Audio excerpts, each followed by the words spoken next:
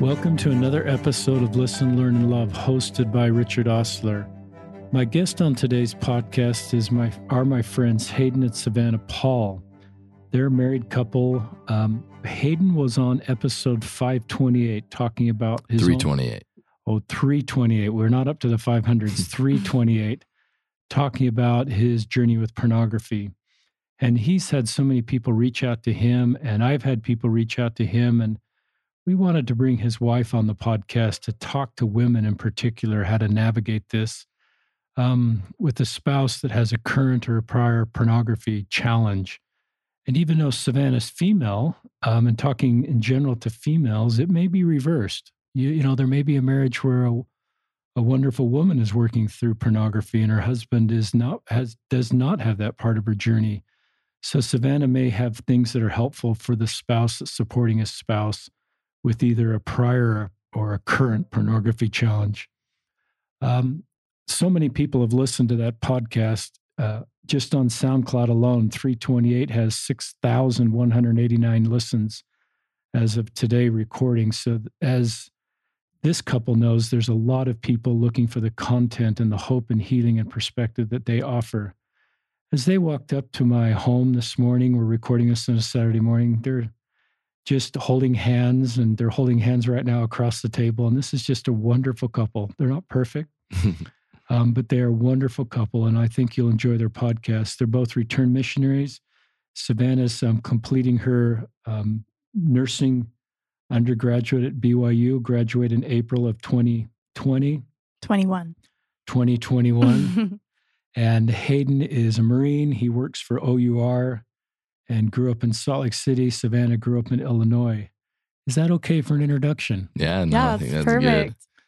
So I'll just kind of turn it over to the two of you. Maybe just you talking about, I'd like you just to talk about the questions you're receiving and the answers you're giving people. Okay. Well, it's been overwhelming. I mean, I was telling you this earlier before the podcast. For me, I've been so open with this for so long that I forgot that it's still a taboo subject, the problem with pornography. And, you know, there's been a lot of guys that have reached out to me and said, I thought I was alone in this.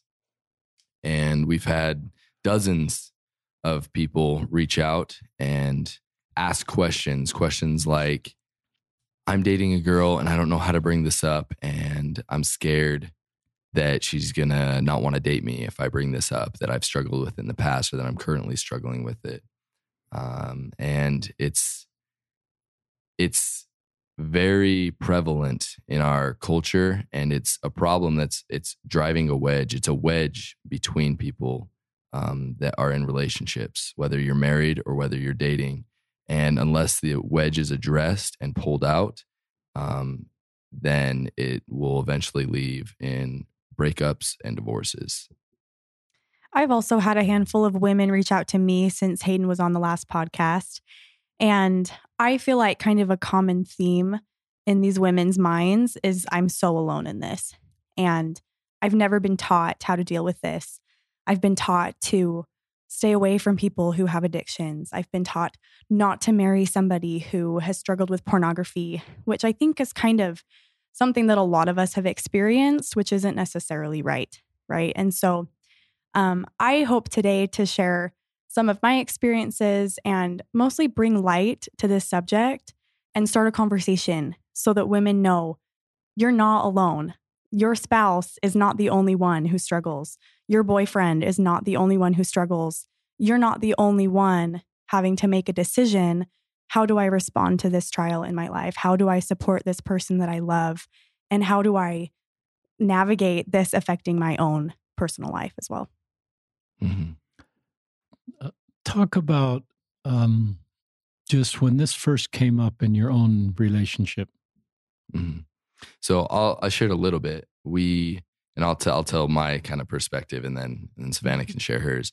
But I'd been working on this for a while before I met Savannah, and I had made strides, but I still was not perfect when we started dating. And I mean, my mess ups were, months between, but they were still there, and it still was something that I hadn't completely felt like I kicked. And when we were about 3 or 4 dates in, there was something that she was like, hey, do you want to do something on Thursday night? And I said, oh, I can't on Thursday night. Thursday night, I go to these healing and recovery meetings, and I'm going with a friend who's struggling with pornography. And I've been going to these meetings for a while. And I ended up just telling her kind of my whole experience with that. And by that point, I wasn't nervous about it because I was on the path to recovery. Like I knew I'd already seen the light at the end of the tunnel, and I knew it was there, and I knew I was stepping into it. There was no other path I was going down. I was on that path, and I was not going to stop until I stepped through that light. And although I wasn't perfect yet, I felt comfortable coming to her because I was working on it actively, and I knew the end result was freedom from pornography. And so we had that conversation, and she was very understanding. I don't think she's ever had anyone prior talk about it like that. And I think because I think a lot of girls and like her friends talk about this, how they all suspect it. Women suspect, oh, he probably has some problem with pornography. And so when you're open and honest about it, then there doesn't have to be a question anymore. And I think it builds trust within our relationship very early. I agree. I was really impressed with Hayden when he did just openly tell me. You're right. I had, girlfriends and I would talk about, oh, I'm dating this new guy. When do you think it's okay to ask, do you struggle with pornography? Or have you ever struggled with pornography? Because it is something that we think about and it's something that affects us. But I didn't have to do that with Hayden. He just brought it up to me. And yeah, in the past, I had dated other guys who I know struggled with it, but they were not as open with me. And it affected our relationship in really negative ways. And so up until that point, I didn't know how I would react. I didn't know what I even thought about it. And the most important thing to me in that moment when he was talking to me about it was, number one, I'm so glad that he's being honest. And number two, I can see that he's obviously working towards fixing it. I could see that he was actively repenting. And so that made me less like, my original thought that I'd been taught my whole life was, oh, this is a scary thing. I didn't really feel that as much because I was like, oh, this guy knows how to use the atonement, So it wasn't a scary thing. It wasn't something that I had to run away from. When in the relationship were you, when Hayden told you this, were you engaged, just casually dating? And do you have any advice for women for them either to proactively ask this or advice to men on when to bring this up to who they're dating? Yeah, that's a good question. The first time Hayden brought it up to me ever was within just a few dates. So we were officially boyfriend and girlfriend, but we weren't engaged yet. And I think as far as like women approaching your boyfriend or vice versa, if it's, the opposite problem, I don't know if there's like a set time that's good for everybody. I think once you have a relationship of trust and a relationship of open communication, be prayerful about it. Heavenly Father knows your relationship the best. And obviously this is a conversation that needs to happen and he wants it to happen. It's helpful on both sides to just be open about it and to have that mutual support together. And so I think as far as timing goes, the Lord will tell you and he'll help you. Yeah. And I think it is really important to understand where you are in your personal process, as well as where is your relationship stand.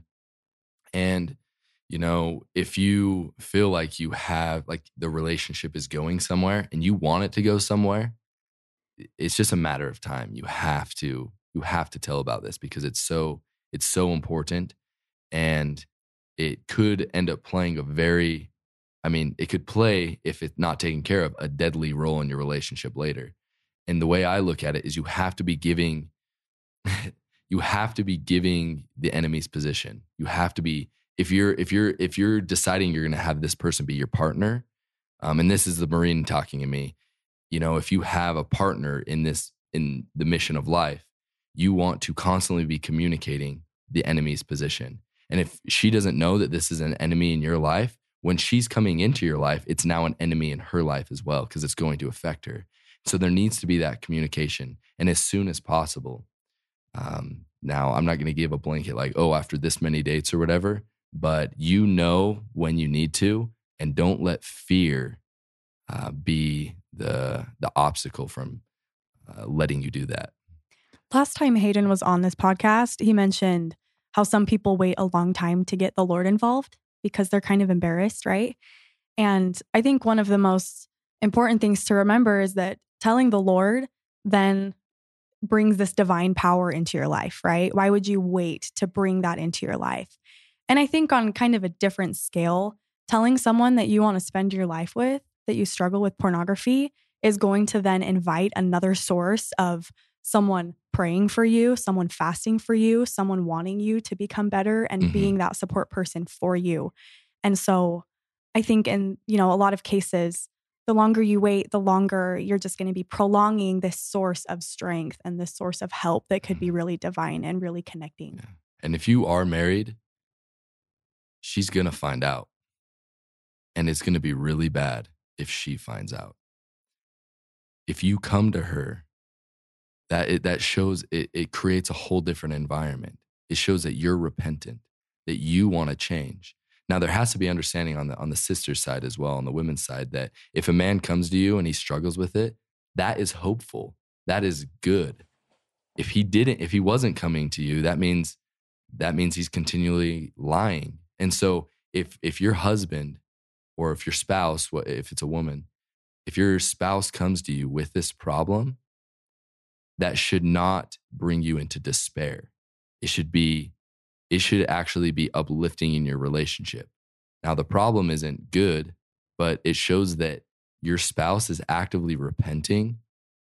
He or she wants to be better, and that they trust you, and your relationship is good enough where they're willing to share this dark part about themselves that they don't like. And obviously they don't like it, or else they wouldn't be sharing it with you.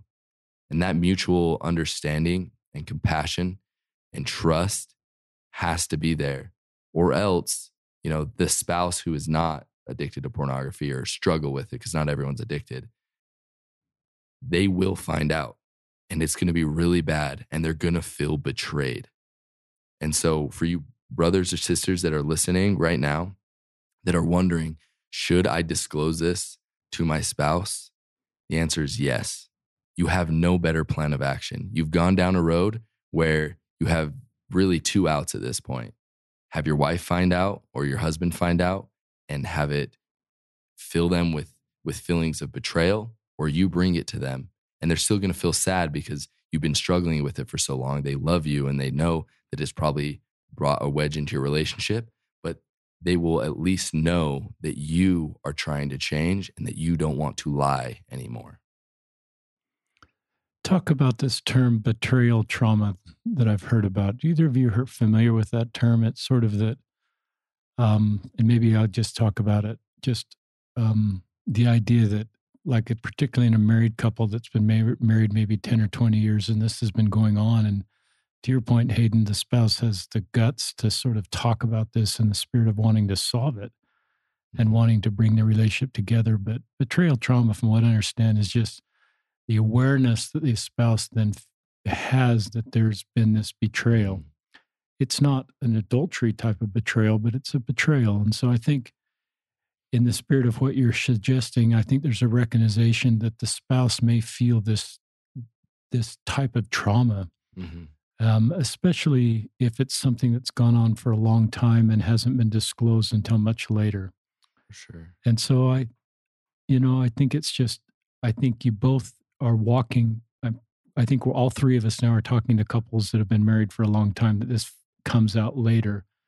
I think it's the beginning of healing, but it could be pretty choppy. It could be choppy for a period of time because there may be real feelings of betrayal and some trauma that's not necessarily, it's just the reality of what's happened. And I would encourage you not to make any fast decisions in that moment and to be really thoughtful and say, and go to, what are your common goals as a couple? Is it to stay together?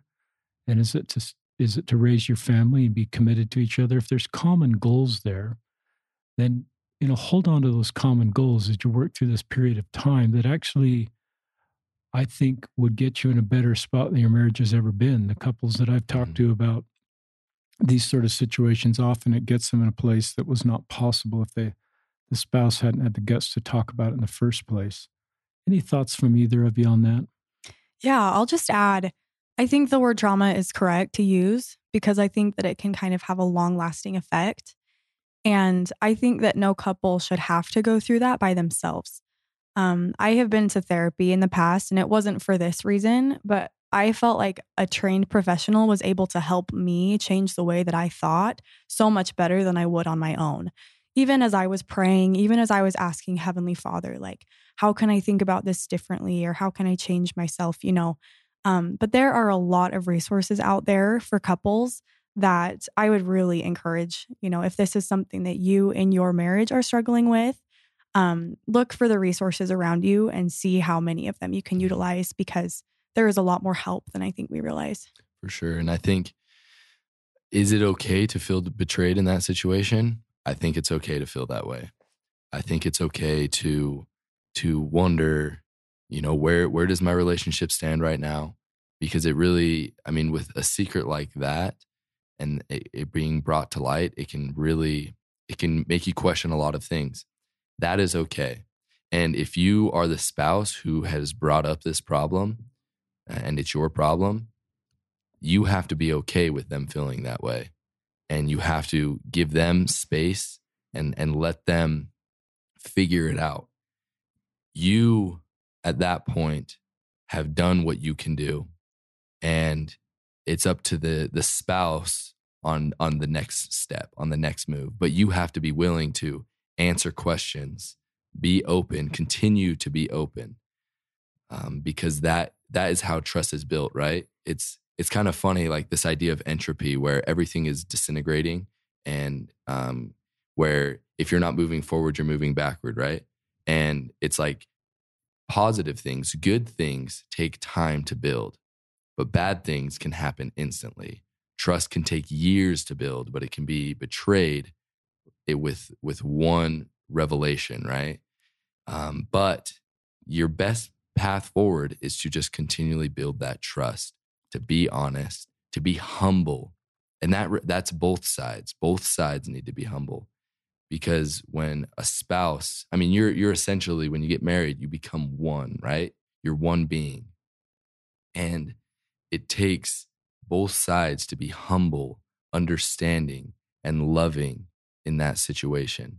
And if they are not, then eventually they will be split. And so it's very difficult, but there needs to be understanding on both sides. Now, last podcast, I talked about how when Savannah and I were engaged, I looked at pornography and it was really scary for me. And I'll just tell my side of it, and then I'll let Savannah tell her side of it. But I'd gone a long time without looking at pornography and masturbating. And all of a sudden one day I did. And I was just like, oh my gosh. It's just like that feeling. And those of you who have struggled with this understand it. It's just, you can't believe you sit there and you're like, I'm so stupid. Why would I do this? Like, I know that I don't want this. Why did I let this into my life? And I knew, and it was just a spiritual prompting that was like, you've made a commitment. You guys aren't married yet, but I'd already decided, like, as far as I was concerned, we were married because I'd already decided I'm going to marry the woman.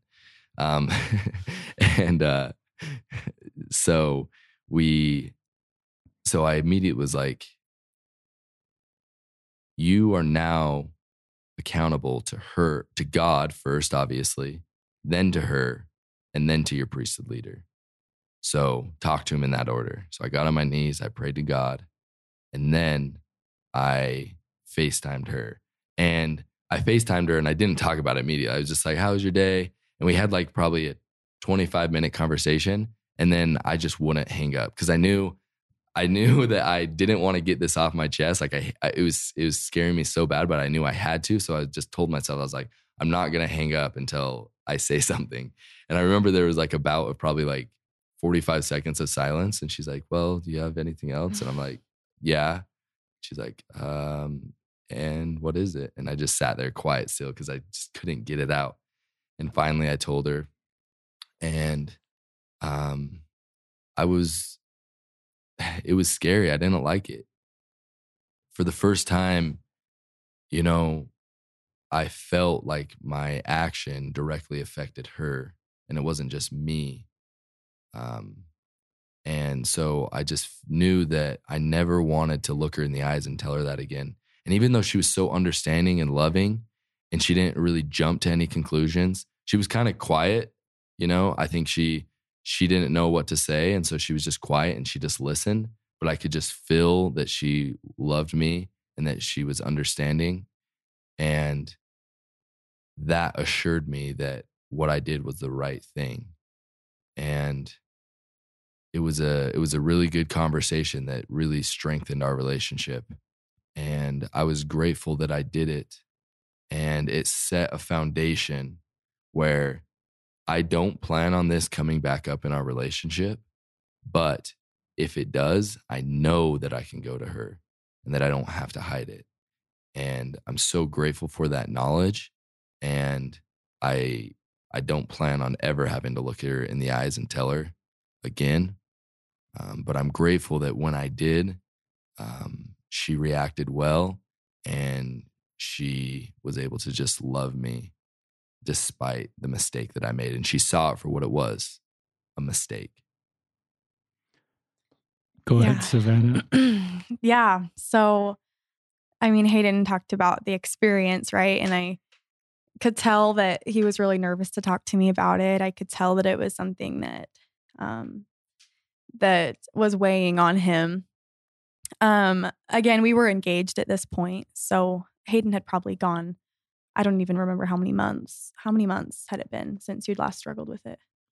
I don't know. It was a long time. Yeah. I don't know the exact number. So the problem itself hadn't come up in our relationship yet.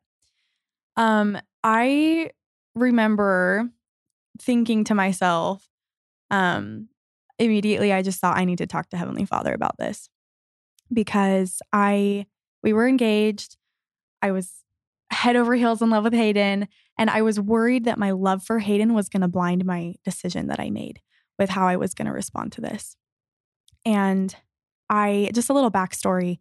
So I dated a guy a long time ago who I didn't know for most of the relationship that he struggled with pornography. As the relationship was ending, I found out, and it kind of explained a lot of his behavior that was really, it was pretty inappropriate for a relationship. And I was always the kind of person who would notice that something was weird and would notice that he was not treating me very well. And we would bring it up, and I would forgive him. And I would say, it's okay. I forgive you. It's all right. Don't worry about it. And over time, that eventually led to me becoming way more hurt than I would have been if I had just ended the relationship. And so I had this benefit of the doubt mentality that I wanted to help this guy. I wanted to, help him be better than he was. And I didn't know what the root problem was, but it kind of backfired, right? And so I think I was afraid to do that again with Hayden, just in case this is going to be, an unhealthy relationship like this last one was. And so that was a thought that I had running through my head. And I didn't know, should I stay with Hayden? Should I try and be that support for him? Should I love him, forgive him, and move forward? Or should I let this be something that ends our relationship? And I was so new with all of this that I just didn't know. I had no background. I didn't really have a lot of people to talk to about it, at least so I thought. And so Hayden told me, we talked about it, we hung up, and I got on my knees. And I said, Heavenly Father, you know his heart. You know my role in this and what I need to do to help him, and also to take care of myself, whatever that means. And I said, Heavenly Father, I want to give him the benefit of the doubt. I want to forgive him and support him and move forward. But I'm afraid because I don't want this to backfire on me again. I don't want to be the one who is being hurt over and over by something like this. And I had the distinct impression that that gift that I had to forgive and move forward was something that the Lord needed me to use in this situation to love and support his son. And that it was no longer something that I had to be afraid of or that I had to, watch out for, but that if I would forgive him, love him, support him, move forward, and use that gift that God had given me to be able to do that, that it was going to make our relationship better and that it would help us to be stronger as a couple. And so other thoughts that I had during that time were, I think a lot of women kind of think to themselves, oh, if my boyfriend or if my husband struggles with this, maybe this means that I'm not good enough or that I'm not beautiful enough or that I'm not attractive enough. And so he needs to find that somewhere else, right? And I've heard that a lot from other women throughout this time since Hayden was on the podcast. I would like to just say it is completely untrue. And it's hard for us to think that. It's hard for us to believe that because, I had those thoughts. I had to pray really hard about those thoughts. I had to talk to Hayden about those thoughts and say, this is how this is affecting me. And babe, if you just want to take a second and talk about kind of the difference between like sexuality and pornography and like healthy sexuality in marriage. I know you've kind of talked to me about how different they are. Mm-hmm. Well, I had like an inkling that there was a huge, huge gap between like actual sexual intimacy and what you get from pornography. But until I got married, you don't really understand that. But, a lot of people think that, if I only get married and then I can have sex, then that's going to solve this problem. But it doesn't, because they're completely different. They're disconnected. And what happens a lot of times is like, for example, I've talked to guys where pornography came into their lives when they're 8 years old, right? And that's even before you really, like, you're not even starting to become sexually mature at that point, right? But there's still something that draws you in, and it sets a foundation for a really bad habit/addiction later on. And it doesn't have anything to do with sex. If you look at the science of what pornography does to your brain, it's very similar to what another drug like cocaine or something would do to your brain, where what happens is by watching this, it releases so much dopamine into your brain. And the thing that's crazy about your body is, it has different, like standard operating procedures on what happens when things like that happen, like when you get a rush of dopamine. So for example, if you have too much sugar in your body, what does your body do? It has insulin, right? And which kind of balances it out. And that's why people that bodies can't regulate that, they can't create insulin. It can be very dangerous. Now with dopamine, there isn't a sort of insulin type thing. And so what happens is your body actually stops creating so much dopamine. And that's why you actually need more and more and more and more. And that's why like other things in your life that used to bring you joy don't bring you joy anymore. And it's because pornography gives you so much dopamine and gives you that rush, but then your body's like, oh, that's too much. I need to dial it down in your everyday life. And that's why you can get into more extreme forms of pornography, and why it can just really grab a hold of you, is because, and it's a physiological thing. It at that point, it's not just about your moral agency.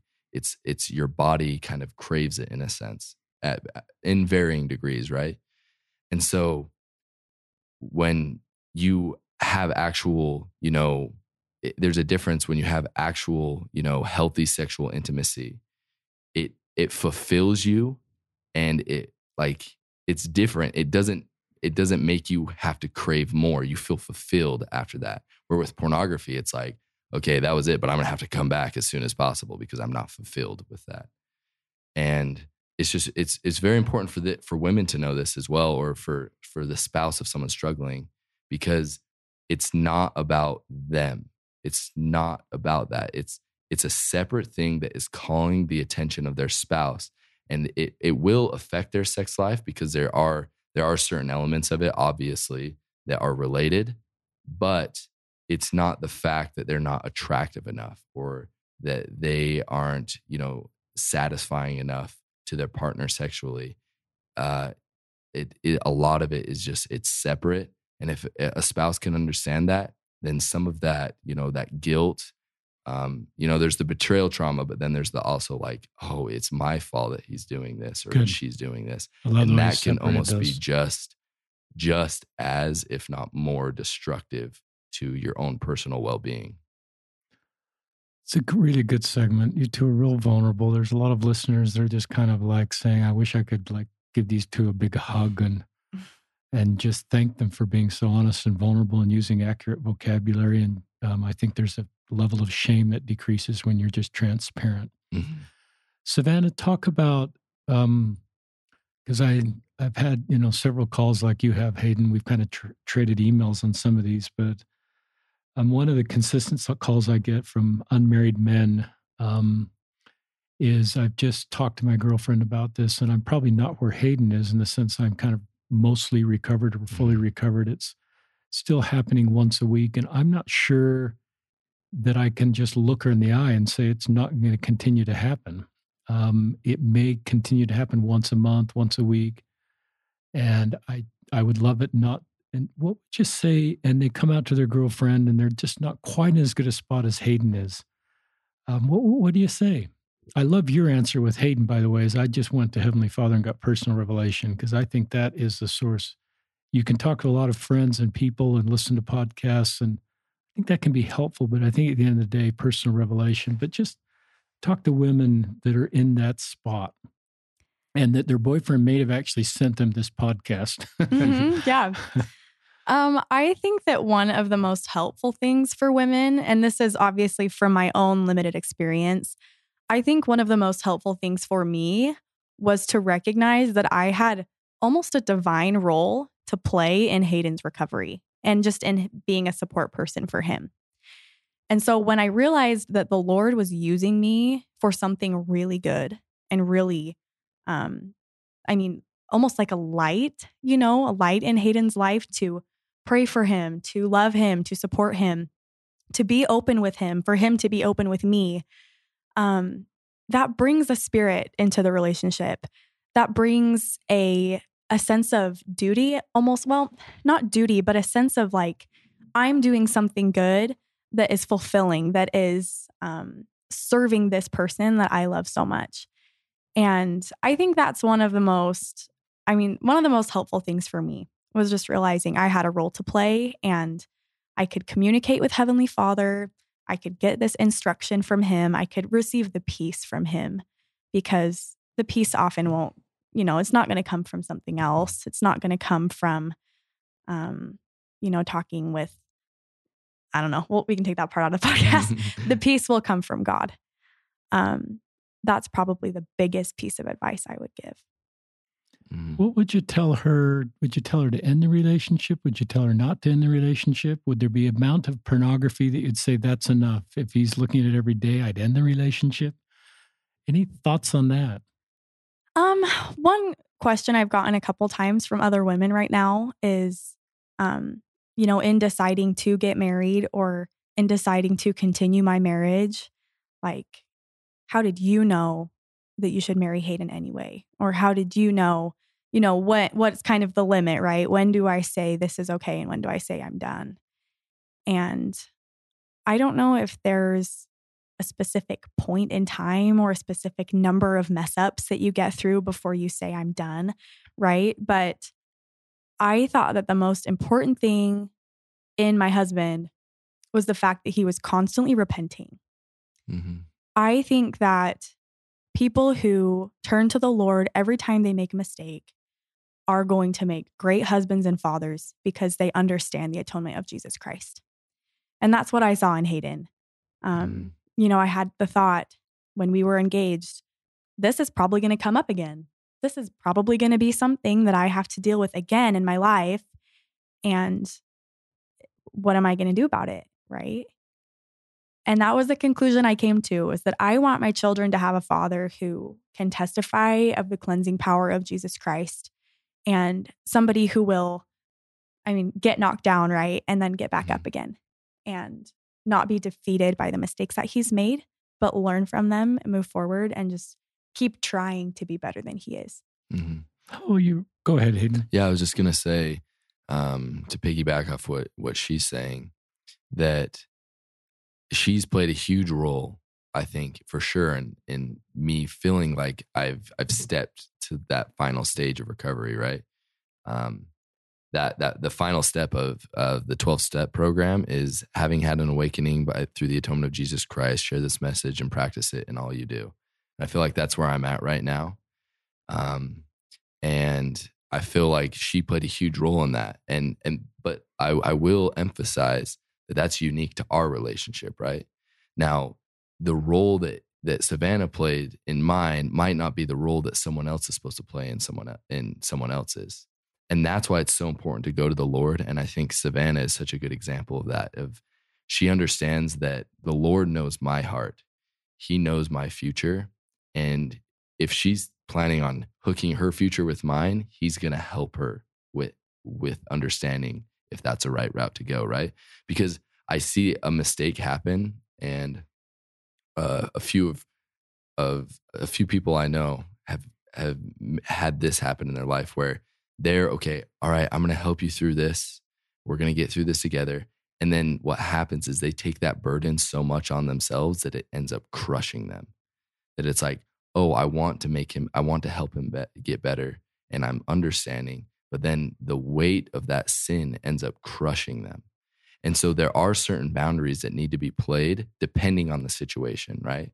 And I'll just give an example. For example, if it's happening often enough, every week, once a month, whatever, then your spouse probably shouldn't be that accountability partner that you go to every single time you mess up, because that can just be completely demoralizing for her and for you. So it's good to have a third party involved in those sort of situations. Now, that doesn't mean that the spouse can't come in every once in a while and just say, hey, how have things been going? And you have to be 100% honest with them then. But I do not think it's a smart idea for someone so intimate as a spouse to be involved in the nitty-gritty, day-to-day, week-to-week process of overcoming this. Because depending where you're at in your recovery, I mean, it might be years before you're completely done with this. And that can be the stress of that on your spouse, especially if they don't understand exactly because they've never experienced it, can just be too much. And it could end up in the same result as if you weren't doing anything about it at all. And so that's all I'll say, is that do exactly what Savannah did. Go to the Lord and act on your impressions. And if your spouse is repentant and the Lord tells you kind of that their heart is that of resilient and repentant, then I don't see any reason why you should, split up in any way. But that the role that you play in the recovery is going to be unique to your situation. I love that. And I love the way both of you did some wonderful things there. And we can't be each other's saviors. I think some want to do that for their spouse whatever the situation is, but I think we have to let the Savior be the Savior and we be the spouse. Mm-hmm. And the way you just defined that is really unique to each relationship. And I love the personal revelation that you teach. And I love just the role. I've always felt like it can be destructive to a relationship if the spouse is the person that's accountable, because it just over-defines the relationship. And you just start to see each other by this issue, which is just one of many ways of seeing each other. And some are areas to work on, like this, obviously, and other areas where there's just wonderful things that, and if you focus just on that area that rightly so needs to be solved, you forget the beauty of the totality of your relationship and all the good things. And so I do love that. And you're probably the accountability partner for people right now, and I'm the accountability partner, and I'm glad playing that role, and you're glad doing that role. And I think what you teach as a spouse needs to know what's going on and the general trend here and what's going on. So I like that. I like that you said some really good things about Hayden. Just that while you would never wish that Hayden had gone on this road, and you would probably, in many ways, I mean, I guess I'm trying to say that, yes, you would love that Hayden never got into this space, obviously. But the way you frame this up is there was some gifts and Christ-like attributes and understanding of the atonement and vulnerability and communication. And there's a bunch of things that came into Hayden's life because he's worked through this that I think you're saying caused you to fall in love with him more, made him safe for you, and recognize just these gifts will help your marriage and him as a father down the road. I don't want to put words in your mouth, Savannah, but is that, just share some thoughts on that? No, I could say amen to everything you just said. I think that there are certain attributes and things that we need to learn throughout our lives that we can learn in a lot of ways. I think that Hayden has learned a lot of them through this really long, hard struggle with pornography. I obviously am very imperfect. And while I've never struggled with pornography, I sin, I struggle with other things. And I'm really not afraid to talk to Hayden about those things. I would figure that Hayden's pretty safe, whatever you want to talk about. Yeah. He just gets it. He's one of those guys that just gets it. That's why he's such a strength for other people, because he's real and he understands the process of changing and the process of messing up and trying again. And we are expecting a baby next year. And When's your baby due? Our baby's due in May of 21. May of 2021. And one of the things that I'm most excited about being married to Hayden is to watch him be a dad and to watch him just teach our children, raise them in this world of, fear and sin. And there's a lot going on in the world right now. And I just feel so blessed to have a partner like Hayden to do it with, to raise our kids with. And I think that he will always be able to testify of the atonement of Jesus Christ. And he will always be an example of that, because today moving forward, he's not going to be perfect either. But I know him and I know that he is going to do everything that he can to be better than he is every single day. How will you feel if Hayden talks about his own pornography use with your sons or daughters at some point? I hope he does. Why? That just almost seems like I love your answer because it's a de-shaming answer. Mm-hmm. Just share why. I want my husband to talk to my children about his struggle with pornography for a few reasons. One of them is that I know they will encounter pornography throughout their lives. And instead of feeling like their dad's going to get mad at them or that their parents are going to be disappointed in them for seeing this or for maybe taking part in it, they're going to know that their dad understands completely 100% how they feel and how they can try and move forward, how they can overcome it, work through it, however much time that takes. Not to compare my husband to the Savior, because he's not. No, but very far. The Savior knows how we feel when we do something wrong. He knows how we feel when we're grieving. He knows how we feel when fill in the blank, right? And my husband will understand this huge addiction or struggle or weakness that I won't be able to understand on quite as a personal level, but he will be able to be that person for them in real life as their dad who can say, I know how you feel.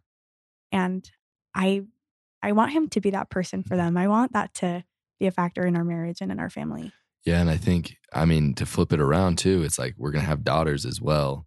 And even though I'm not saying that this like women don't struggle with it, but it is more prevalent for men, and women usually are the spouses that are trying to navigate this. They're going to be able to turn to their mother as well and be able to ask her thoughts, and she'll be able to share her feelings and her insights. And that's going to strengthen them and their relationships. And I think it's so important. When Savannah and I were dating, and, I'd been home from my mission for 3 years, probably when we first started dating, and a little bit longer, a little bit less, but I'd been dating for that long, wanting to get married, and I had a laundry list of attributes that I was looking for. And right before I met Savannah, I remember kind of having just I was frustrated with dating. I was like, God, what do you want me to look for? What am I looking for? And he put me towards my patriarchal blessing. And I'm willing to share this little part of it. Good. But in my patriarchal blessing, it talks about my spouse, and it gives 3 attributes that my spouse will have. And it's delightful, faithful, and supportive. And God told me, he's like, you don't worry about anything else. You worry about those 3 attributes. And it was not long after I had that conversation with God that I met Savannah, and she just embodies those 3 attributes. And I think, those are the 3 attributes that are necessary in overcoming this problem as well. Delightful, faithful, and supportive. That faithful, like that faith of praying and trying to, use your faith in order to support your spouse. The supportive part, obviously, is just, being understanding, recognizing that this imperfection, although different than your imperfections, is still just that, an imperfection, and something that the Savior has covered completely. And then that delightful of not being too, and you talked about this earlier, if you make this the focal point of your relationship, then everything can be too serious. It can just be overwhelming, instead of have that kind of, lightheartedness without light-mindedness. And there's a difference, right? And I think those 3 attributes they're obviously exactly what I need, because God told me very specifically. But I think they're 3 attributes to strive for if you're just a spouse in general, but especially if you're a spouse that is supporting someone who's struggling with this problem. I love that. Men and women that are working on this out there, you've got to feel like your worth is set. Nothing you can do can take you outside your heavenly parents' love. And turn to them. Don't wait until you've solved this and turn to them. I wouldn't even say I'm going to solve this and then date, because I think you can date with this challenge. Mm-hmm. Mm-hmm. I think sometimes dating it helps you to feel connection and belonging, which is some of the reasons. But shame says, I am bad versus I did something bad. Mm-hmm. I just sense the way Savannah's talking about Hayden, she just sees him as a son of God and has always seen him for who he is, and recognized this is a sin. This is something that obviously needs to be overcome. But I just sense her ability to see Hayden is the son of God that he is, and same with Hayden for Savannah. And I love that Savannah says, I want him to talk about this. To me, Satan wants to live in our self-loathing and our shame. That's one of I think pornography is bad, but I think sometimes the bigger hook Satan has into us is the shame around it. And you don't talk about it. And you would never talk to your children about it, your spouse, or if you're a priestly leader, you've never opened up, and maybe in a situation where it was appropriate to open up. And I just think that's a tool of Satan to create so much shame around this. But I love the way you're de-shaming this. Now, that doesn't mean you're normalizing the pornography is okay. Everybody understands that. But you're de-shaming it, which I think is key to solving it. Mm-hmm. And this goes back to Savannah. When I looked at Hayden's Facebook post that we did after his podcast came out, you shared it. Mm-hmm. Why? I am very proud of my husband for the work that he has put in and for the efforts that he's made. And I know that his experiences will help so many people. Right when we started dating and he started talking about his past issue with pornography, I will admit I was a little nervous. Sure. And I thought, well, what is this going to make me look like? What is this going to make our relationship look like? And since then, I really come to understand I want him to talk about this. I want him to help people with this. I think that he has a really successful story of overcoming it that will bring hope into a lot of people's lives. I mean, you have to remember Hayden struggled with pornography for 10 years before he beat it. Now it's been almost a year since he's even once touched pornography. Last week, Hayden came to me and said, somebody sent me pornography on Facebook, and I just wanted to let you know. And I said, did you open it? Did you look at it? And he said, no. And that's a point that's possible. I want to tell everybody that story because that's a point that you can get to, and it will take time and it will be hard, but that's why I want him to talk about it. That's why I want to share his experiences with it, because there are so many people who just need to know that they can do that too. I just think that's so cool you shared it, because it just helped me understand that, yeah, it's not just, Hayden, you can go talk about this. Okay, I'm fine. But when you shared his Facebook post about it, it just gave me an added insight into who you are and how you feel about Hayden and your willingness to walk this road together. If Hayden messed up, maybe I've asked this, I can't remember if I have.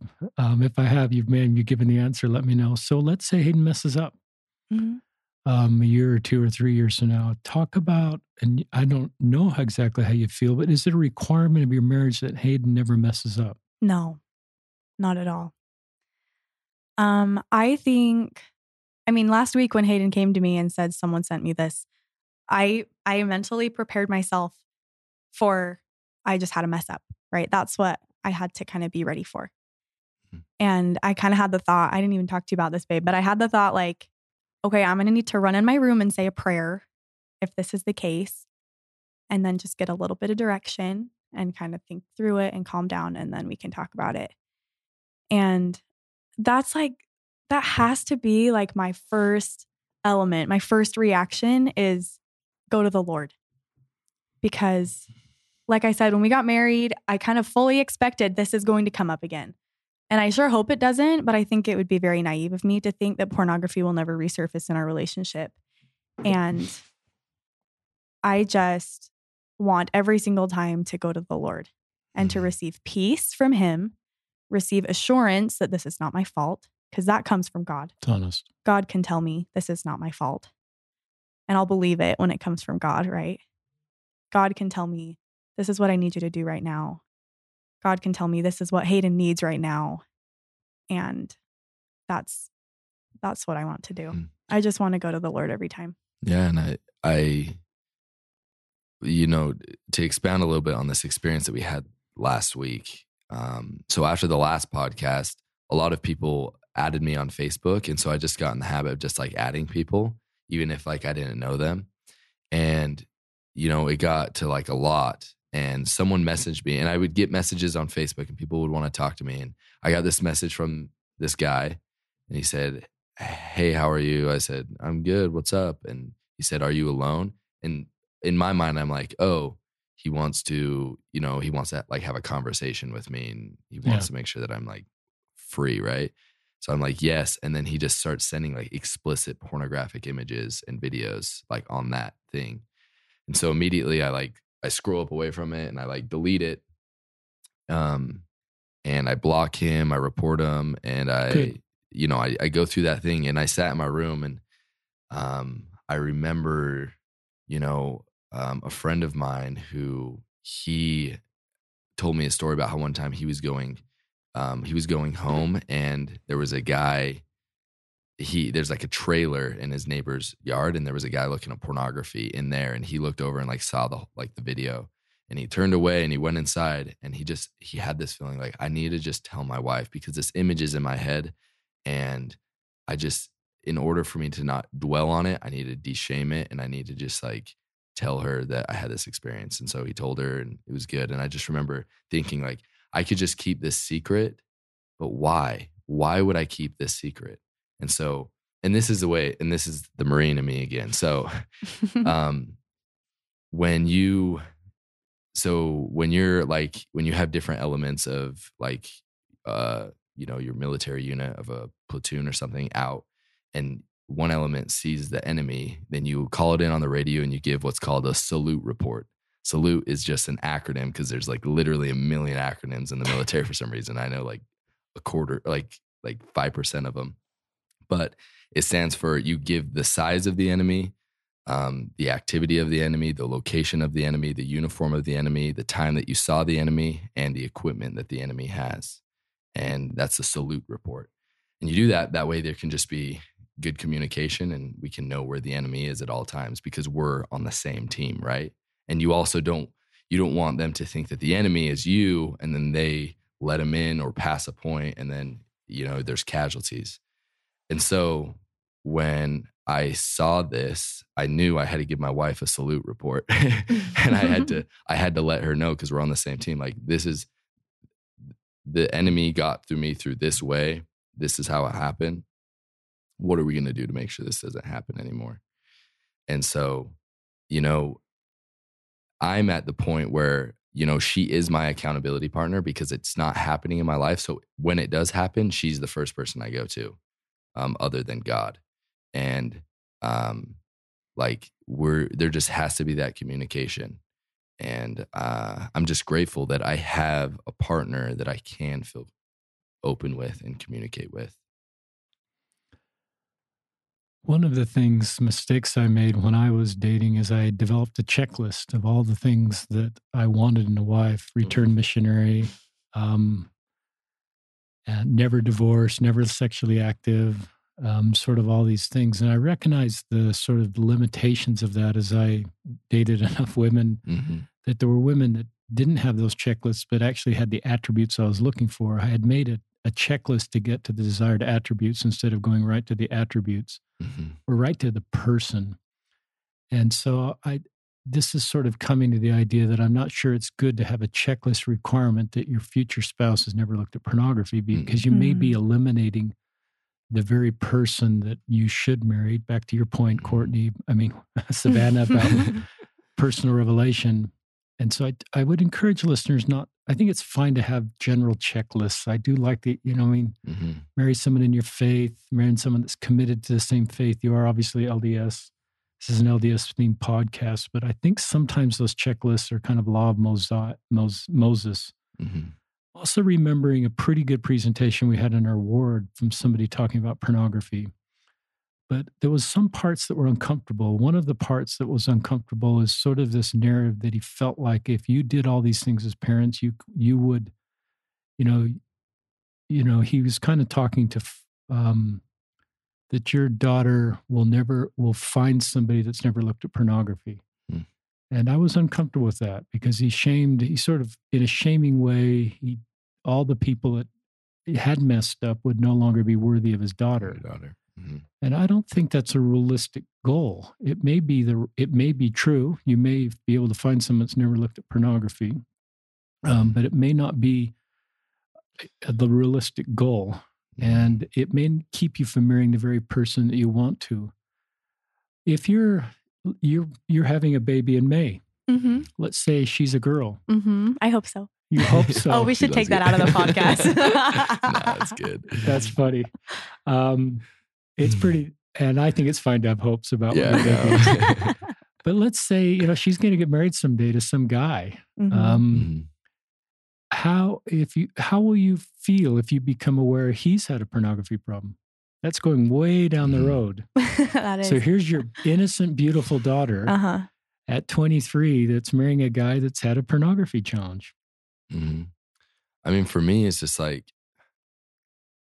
and I don't think this is a pessimistic view. I think it's a realistic view. I don't really know. I have a lot of really good friends, like they're the cream of the crop. And I've had personal conversations with each one of them. And these are like good guys that you would want your daughter to marry. And every single one of them, to some degree or another, not always to, very serious degrees, but to some degree, struggle with pornography at some point in their life. I don't know. I'm not going to say that there aren't guys that haven't, but they're few and far between. And they're just, here's the thing. There's not enough guys that haven't looked at pornography to marry all of the girls, we're not going back to the polygamy days right now. So it's not a realistic goal. And so and like I said at the end of last podcast, you need to look for someone who is willing to repent. Their past, I'm not going to say it's irrelevant, but it's not as relevant as what their view is and what their hopes are and goals are for the future. And you're looking for someone who wants to be like Jesus, who wants to, take on his characteristics. And that's who you're looking for. You're not looking for someone who has been a certain way necessarily, but someone who wants to become a certain way. Really cool. I'm 23 and pregnant, so obviously this is way Pretty- far down the road, right? But I It's kinda- hope that by the time my own child gets married, that I will be able to have the mindset of, can this man make covenants with you? Can this man teach your children about the atonement of Jesus Christ? Can this man progress with you through life? Not, is he perfect? Will he always be perfect? Has he always been perfect? But what does he understand about the doctrine of Christ and how to apply it in his own life and in your family? And I think that's the most important thing. You two are a great couple. I think I shared this on the last podcast. It was one of the most tender moments of personal revelation I ever received during my service as a YSA bishop. And one night, like 9 or 10 o'clock, after a whole evening of interviews with some of the very best men and women in my ward, I just pulled up an empty chair in the middle of the bishop's office, just me and Heavenly Father. And I just started to talk to him. And I said, did you know it'd be so hard? Like, sort of, did you miscalibrate? You could have dialed down hormones, and even it's not really hormones per se. It's just dopamine, maybe. Yeah. And dialed and made it less available, and sort of like. And then the Heavenly Father spoke to me, and he said, I didn't send him here to fail. And he said, there's two things I've done for them, is I've flooded the earth with temples. And I've really felt strongly that temple attendance is key in this area, because you feel the love of Heavenly Father, the Savior, and that's a whole nother subject. But I feel really strongly about the importance of temple attendance. And then he said, wonderful women will come in their lives that will help them. I've always been a little unsettled about that, because I've never felt like it's a woman's responsibility to solve their husband's pornography problem or their boyfriend. But actually hearing the two of you has helped clarify that personal revelation I've received and other couples, because it isn't your responsibility, and you haven't said it is. But what you've done here helps me understand how in your case, you've seen Hayden for who he is. And in an appropriate way, you've supported him in this way. You haven't created shame. You're not embarrassed about this. You shared his Facebook post. You see him for who he is, and it's brought you together in beautiful ways. And so it's helped me better understand that feeling. Just about, I would probably broaden it, the role of a spouse then, not just women, because I was thinking mostly about men that night, because I'd visited with men. But I think, the role of a spouse to help somebody. Now, episode 190 is Joe and Amy Pearson, that had been on this road for 20 years. If you want to listen to that episode, and Joe put this behind him, but it took 20 years of marriage. And Amy talks about the betrayal trauma. Wow. And how that marriage almost ended because of 20 years, if I'm remembering. And that podcast has been listened to over 20,000 times, and they're a great couple. And Joe talks about finally what kicked this for him. He just felt God's love for him in a way he's never felt that before. And he just felt, if God can love me this much when I can't love myself, and this has defined me for 20 years, then I can love myself. And it was the key. It's part of the 12 steps, is to feel that. So I just love that. But I've also felt like, and I've talked about this in the prior podcast, and I wrote an Ensign article in the October Ensign, page 72, is I felt like this is peaking with your generation. So even though you've got a child being born, maybe a daughter in May, I do think that when that daughter or son, because your generation is going to get us to the finish line on this. My generation, we had no access. I'm wired the same way as you are. I had no access. And by the time access became available, I'm at it. I could still have major slip-ups, true. And men my age get really trapped in this. So I don't want to say that, let your guard down if you're 60. But I just think your age group is the first age group that's had to deal with this 24/7. I didn't have anything close to that when I was your age. And I think that's one of the reasons you'll become the husbands. You are the husbands, the fathers, the priesthood leaders. And that's one of the things that gives me great hope. Because I don't think, it just gives me great hope. No, I think it's the war of our generation, and we can pretend that all is well in Zion. And because we go to church, because we can fulfill you can fulfill all of your priesthood responsibilities. You can go to church, you can you can do family home evening every single week. You can do all those things. But if you are secretly looking at pornography, you are being led down a road towards spiritual destruction that will eventually catch up to you. And so we need not pretend that all is well in Zion, because it's not. And unless we recognize this problem for what it truly is, one of the most popular pornography websites puts out their statistics every single year, right? And I saw this on a great nonprofit that kind of helps people become free from pornography, is Fight the New Drug, and they put out these statistics just to show people like what's happening. And per capita, Utah is in the top 3 almost every single year, and made the top 1 of people who view, or of like most like pornography views per capita. Now, why per capita, we're also we have the most members of the church in Utah as well. And I think the reason why is because of shame. I really do. That's just it. We talk about it for what the evil that it is, because it is wrong and it is bad. But we have created a culture unknowingly that has allowed it to be hidden and festered, and no one wants to come out and talk about it because it's become taboo. And do you know what's funny is I was thinking about this. I was talking to Savannah about this the other night. So to access the sort of things that you can access in a bathroom by yourself on your phone, 100 years ago, you had to go to a brothel. And so there were a few things you had to, find a time to get away from your family or your work or whatever, go to the brothel. You had to be okay with potentially being seen at the brothel. And what usually would probably keep men from doing that is like pride and shame, right? So shame actually kept men away from that because they didn't want to, because like the shame would keep them away, right? But now, then comes the invention of, the printing press or not the printing press, but like photography. And like, so all of a sudden magazines are out and you can buy a magazine, but still you had to go to a freaking store and you had to buy a magazine. And at least the person that you bought the magazine from is going to know that you bought that magazine. So there's no hiding it. Someone will have to know, right? And then, comes the computer. But, usually people only had one computer in their home. So either it had to be really late at night. I did have a desktop. It would be hard to get. Yeah, for sure. They got invented in my late 20s. I know. So you had a desktop, but, it either had to be really late at night. No one had to be home. And like deleting history or whatever, like who knows what capabilities there were then, right?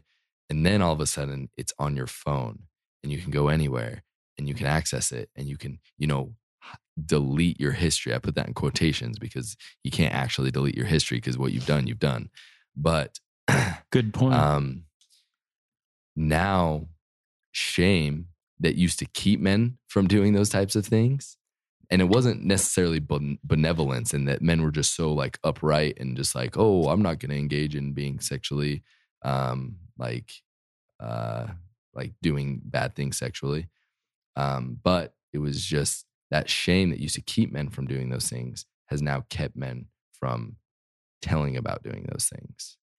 You know and what is I'm that saying? the reason that our per capita is higher? Is just because the shame cycle is higher here so. because of the culture? So it never gets it's fixed. Not that men are more are less moral here, because you would think just the opposite. If they're part of a faith that teaches morality, that they would be more moral.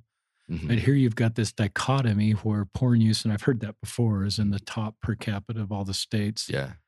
And so I think you're right. It's this cycle of shame that then keeps you in this shame and self-loathing. And part of I think there's a part of that too that sort of keeps you outside of God's love. I've really gone back to this idea that we've created a culture where I sort of fix myself and that I'm worthy of God's love. Or even primary songs that I earn God's love, or the more obedient I am, the more God loves me. There's some songs like that. I think I've really come to this doctrinal standpoint that I'm always worthy of God's love. And nothing I can do can take me outside of God's love. And even if I'm messing up daily with pornography and I don't feel like God would love me and I don't want to turn to him, I love what you did, I think, Hayden.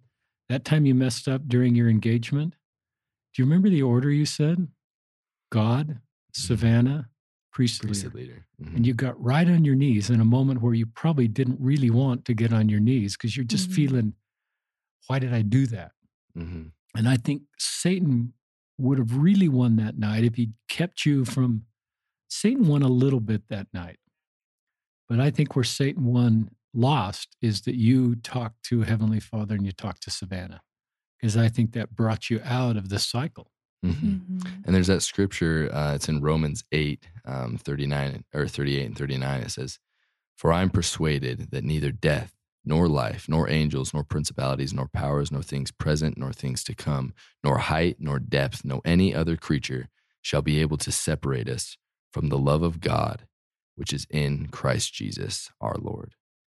And that encompasses everything. There's nothing that can separate us from that. And, the only thing that would make us think that we're separated from it is us turning away from it and not accepting it and allowing the voice in our head that comes from us, and also, the voice of the adversary telling us, no, you're not worthy, you're not worthy, you're not worthy. And it's a lie. And until we as a culture in the church recognize that, struggling with pornography is not something that you need to hide and be ashamed of. It's something that needs to be fixed, of course, but there is no other way of fixing this other than coming out and saying, I struggle with it, and then asking for help. You will not do this alone. So those of you who are listening, who are like, all right, I'm just going to listen to podcasts. Okay, I've gone through this, guys. I'm going to listen to podcasts. I'm going to read the scriptures. And Puritan culture says, I'll solve this on my own. I'll solve it on my own, right? And I applaud you for your desire and your faith. I'm just gonna let you know you cannot do this on your own. So don't even try. Don't try to solve this on your own, because not only can't you, but you don't have to. And God doesn't want you to. So reach out, get help, and use the resources that our Heavenly Father has given all of us in order to, get a handle on this. I just want to offer a word of encouragement, because this problem of pornography, it feels very damaging. It feels very hard. It feels very overwhelming. And sometimes it's very long term, and it can be exhausting for the person who struggles and the person who is the support, right? And even in the perfect scenario of, okay, I'll tell my wife, we're going to work through it. I'm going to kick this habit, and then it's over. It's always going to be messy. It's always going to cause hurt. It's always going to, it's going to be hard. And our whole message today is not like, do this, it's going to be easy. It's going to be perfect, right? But it's going to be so much worth it down the road. It's going to be so much better because you're working on this together in your relationship or in your marriage. I just want to offer a word of hope and just tell you that this is possible. It's going to be worth it down the road, but it's going to be hard, and that's okay, because the Lord will help you and you'll help each other, and your relationship will be stronger because of it. But Heavenly Father will help you through every single step, and He will bring you peace through every single step. And even though it's hard, it's going to be okay. I love that. And I don't think there's a better time to bring a child in the world than the year 2021. Mm-hmm. The world, we're one day closer to Satan coming, and in a lot of ways, and the work you're doing professionally, Hayden, you're seeing some of the worst of that with OUR and sex trafficking. But I have great hope for the future. I think it's a great year to have a child, because I think that parents are better, and I think you'll be able to parent your children better than I parented my children with my wife. We did a pretty good job. We have great kids. Mm. But I just have so much hope for the future. The world is getting worse, but in the way that a lot of things are getting better. And I think it's a great time. And I think you as parents, I look at where you are right now and the kind of discussions you can have in a public podcast and privately between you. And you're going to have some parenting paydays because of the foundational principles you understand right now. Mm-hmm. That will just be great for you. And so this little baby being born in your home is lucky to be coming into your home. We're Thank excited. you. And I think about this culture we're trying to create in our homes. And this is sort of talking to parents like, okay, I want my kids to be able to, if they mess up, be able to talk to me. And I think you have to create a culture where you're just saying kind things about people.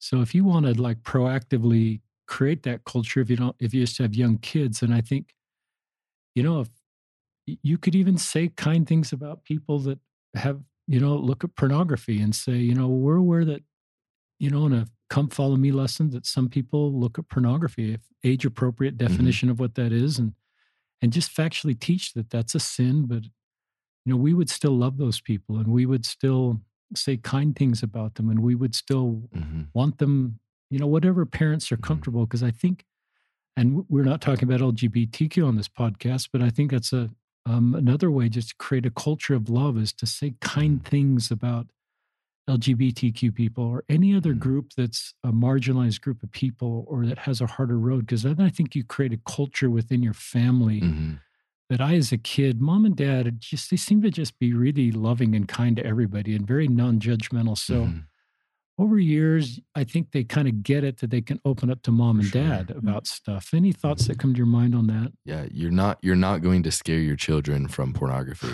Yeah. I'm going to say it one more time. You're not going to scare your children from pornography. It's not a tactic that's going to work. Fear it is a motivation, but it is inept and it's incomplete. And so don't try to scare your kids away from pornography. First off, I mean, when you're, 13, 14, 15 years old, where like that's kind of like the hot spot of when usually kids are introduced to it. You can tell stories about how so-and-so, had a pornography problem and their whole family fell apart. Honestly, as a 12, 13, 14, 15-year-old, you don't really understand what that doesn't hit you. It's completely, it's irrelevant in your world. Your world's so small that like hearing a story about another guy who struggled with it and their whole family fell apart, it's so far away from them that it's not effective. And so telling people stories, telling your children stories about the destruction that it causes, I'm not saying it need not play any role in how you deal with this with your family, but it should not be the central role and it shouldn't be the only role, the only thing that you do. Now, obviously, when you're teaching your children, you obviously teach them the consequences of sin. Like that's an important part, like what sin can lead to. I'm not saying you don't do that, but that is not going to be enough. And so along with teaching your kids about sin and the consequences of it, you need to teach your kids more. Like, let's say that's 20% of what you teach your children, 30% maybe. And the other 70 or 60 or 80% is how to repent. You need to teach your children how to repent and that repentance is positive. Repentance isn't a punishment. It's actually the way away from the punishment because the punishment is a consequence, right? And so the only way to get away from those bad consequences is to change your life, to change who you are and change what you're doing. And all of it is through the grace of Jesus Christ. I think that's another reason why it's so important to share your own weaknesses with your kids. Because the focus of those conversations doesn't need to be, oh, I've made mistakes, I've sinned. But the point of that conversation is I've made mistakes and here's how I repented. So I get the repentance thing. So I want to help you with your own repentance process, right? I think that's why we need to be open and why, like you were saying, Richard, we need to be loving and kind to other people. And that way our kids are going to know if I go to mom and dad and I tell them that I did something bad, they're still going to love me and they're still going to be nice to me. And this is how they're going to respond because I've already seen that's just the kind of people that they are, If you're judgmental towards other people in front of your children by the way that they live their life, if they're living their life in a way that's not right, they're not going to be open with you because they're going to think you're going to judge them. That's really smart, both of you. We're on the front end of this political election. This podcast will probably come out after the November 3rd election, but that's just another area where I think we as families can create a tone that creates a feeling. So all the listeners, all of us have a feeling about who we're going to vote for and who we shouldn't vote for. But if you can keep that fact based on who you're voting for without demonizing the other candidate or sort of the fear-based narratives that sometimes creep into these elections, and you just get so much fear about the other side. Common enemy intimacy is where we just connect because we hate the same people. And we bond sort of over hating the same people. It's not a good thing. And that's not a good thing. It creates real connection. This is a Brene Brown thing I learned. It does create real connection. But if it's just because creating connection because we share common values and have common goals is a great thing. But if that connection then bleeds into we have a villain like someone in another political party, that to me adds to my anxiety and stress. But I think coming back to this culture we're trying to create as parents, I think that can also telegraph to the kids that there's just, we're not saying kind things about other human beings. And maybe that's the way mom and dad respond to me. If I open up with something that might be different than them. In this case, obviously it's not political if it's pornography usage or just sin usage, but it's just a thought for parents right now. And all of us as we're in the middle of a political season. There is this key thing that both of you understand, and particularly Hayden, because he's had to use the atonement more, but it's the understanding of the atonement. You've said some really wonderful things about the atonement and that it's looking forward with hope. I just think to understand the atonement, you have to walk on that road. We can teach about the atonement, we can read it in scriptures, but until we take advantage of it in our own life, I think that's when it becomes real. I think the Savior, I've talked about this before, loves it when we take advantage of the atonement. He has already paid the price. So if you're in the middle of pornography and think repenting then adds to the Savior's burden or his cross gets heavier, that's not true. I just don't believe that. He has paid the price for all of our mess ups. And Satan wants us to just not use the power of the atonement, to have this beautiful hope that Hayden's teaching, looking forward, and he wants to keep us in this bad spot. Satan loves to forgive. It's his greatest gift. So he loves it when people turn to him. And so that's the beautiful part of our restored gospel, the beautiful part of the atonement. So take advantage of it.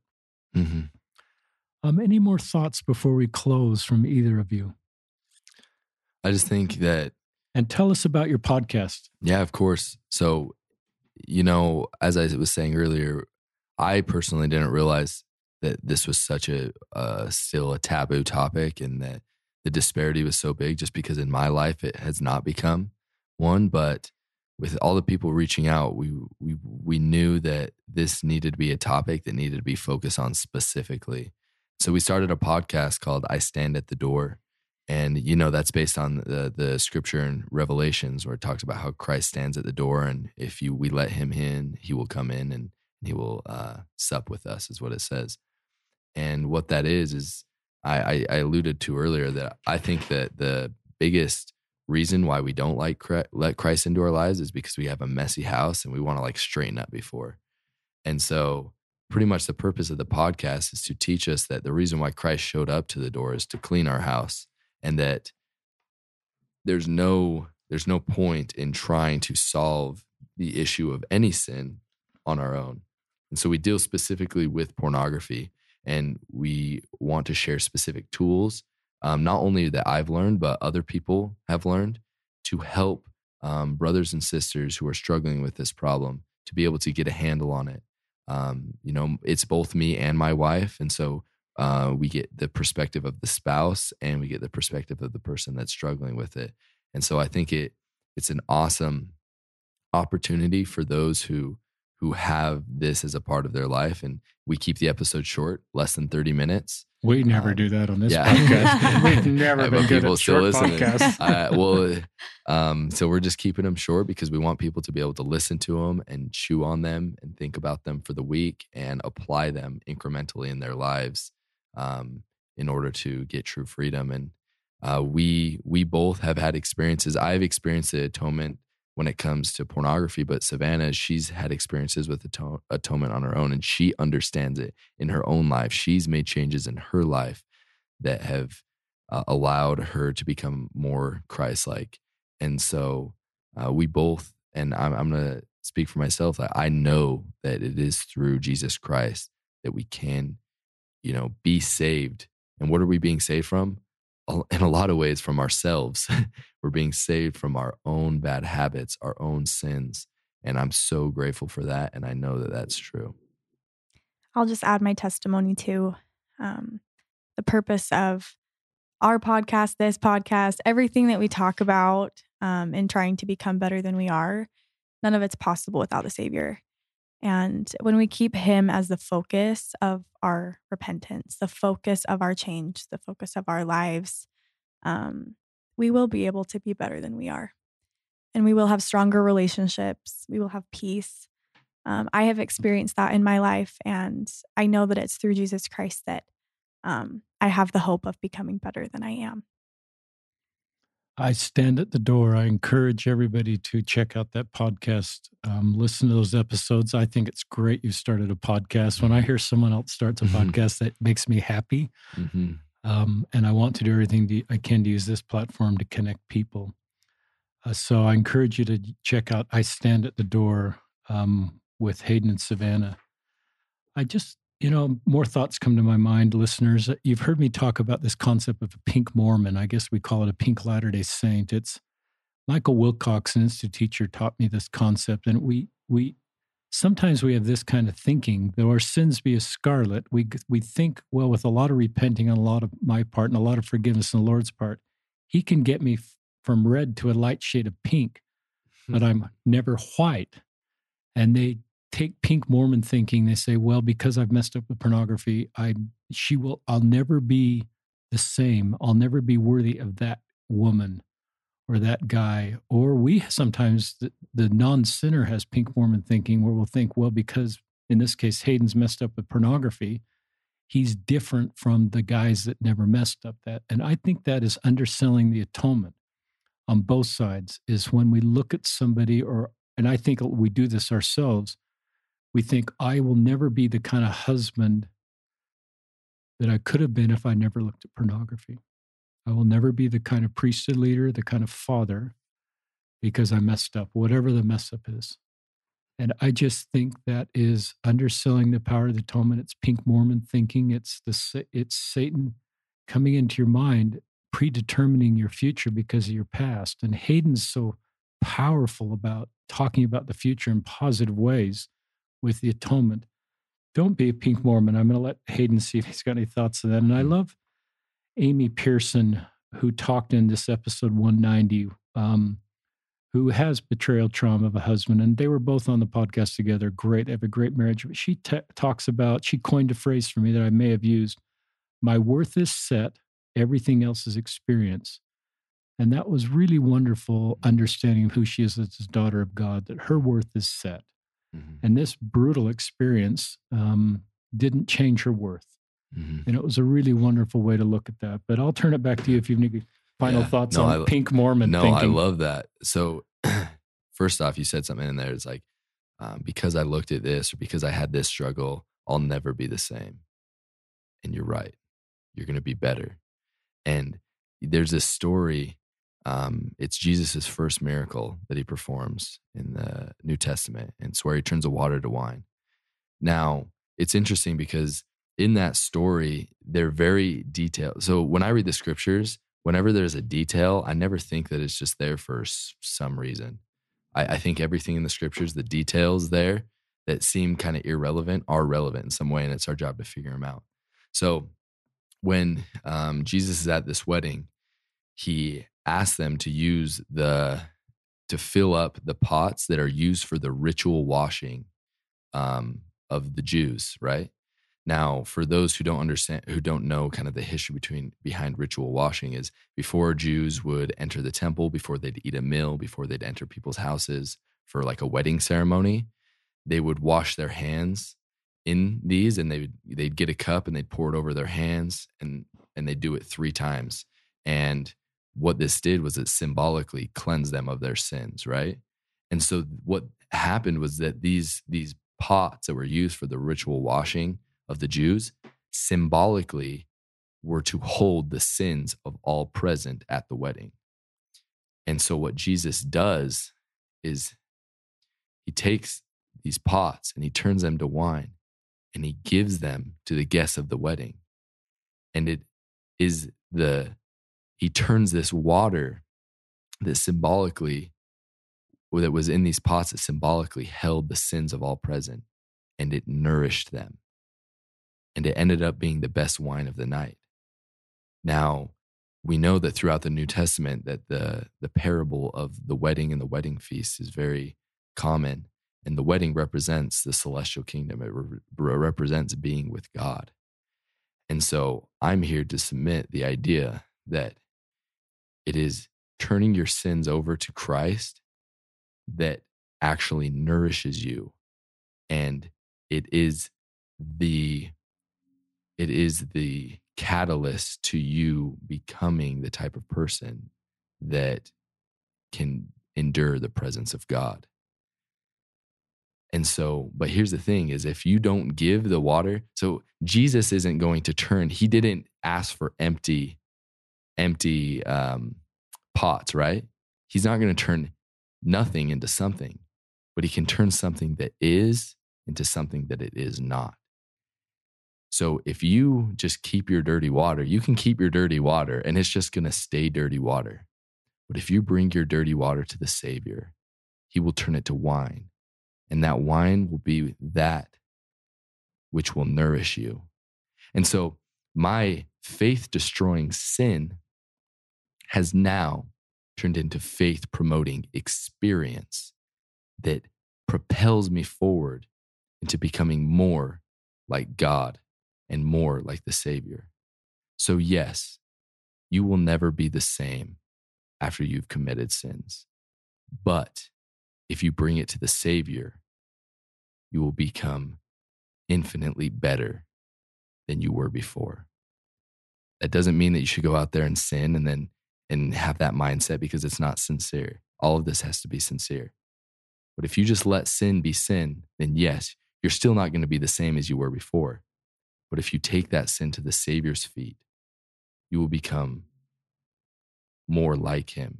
You will become better and a better Christian, a better husband, a better father, better mother, better wife. And that is the true power of the Savior. I love that. Savannah and Hayden, you're great.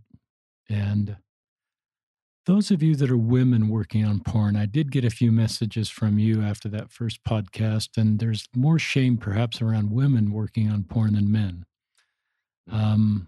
And I hope we can improve that in the sense that the things that Hayden's sharing are helpful to you if you're a woman working on porn.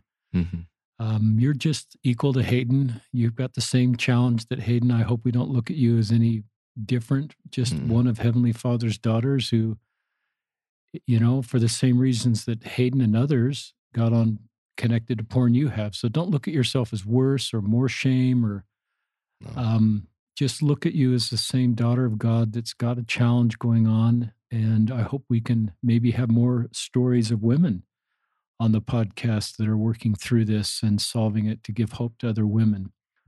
But please connect with Hayden and Savannah's podcast. I Stand at the Door. We'll probably put Hayden's email in this podcast description also, so you can reach out to him if you want to.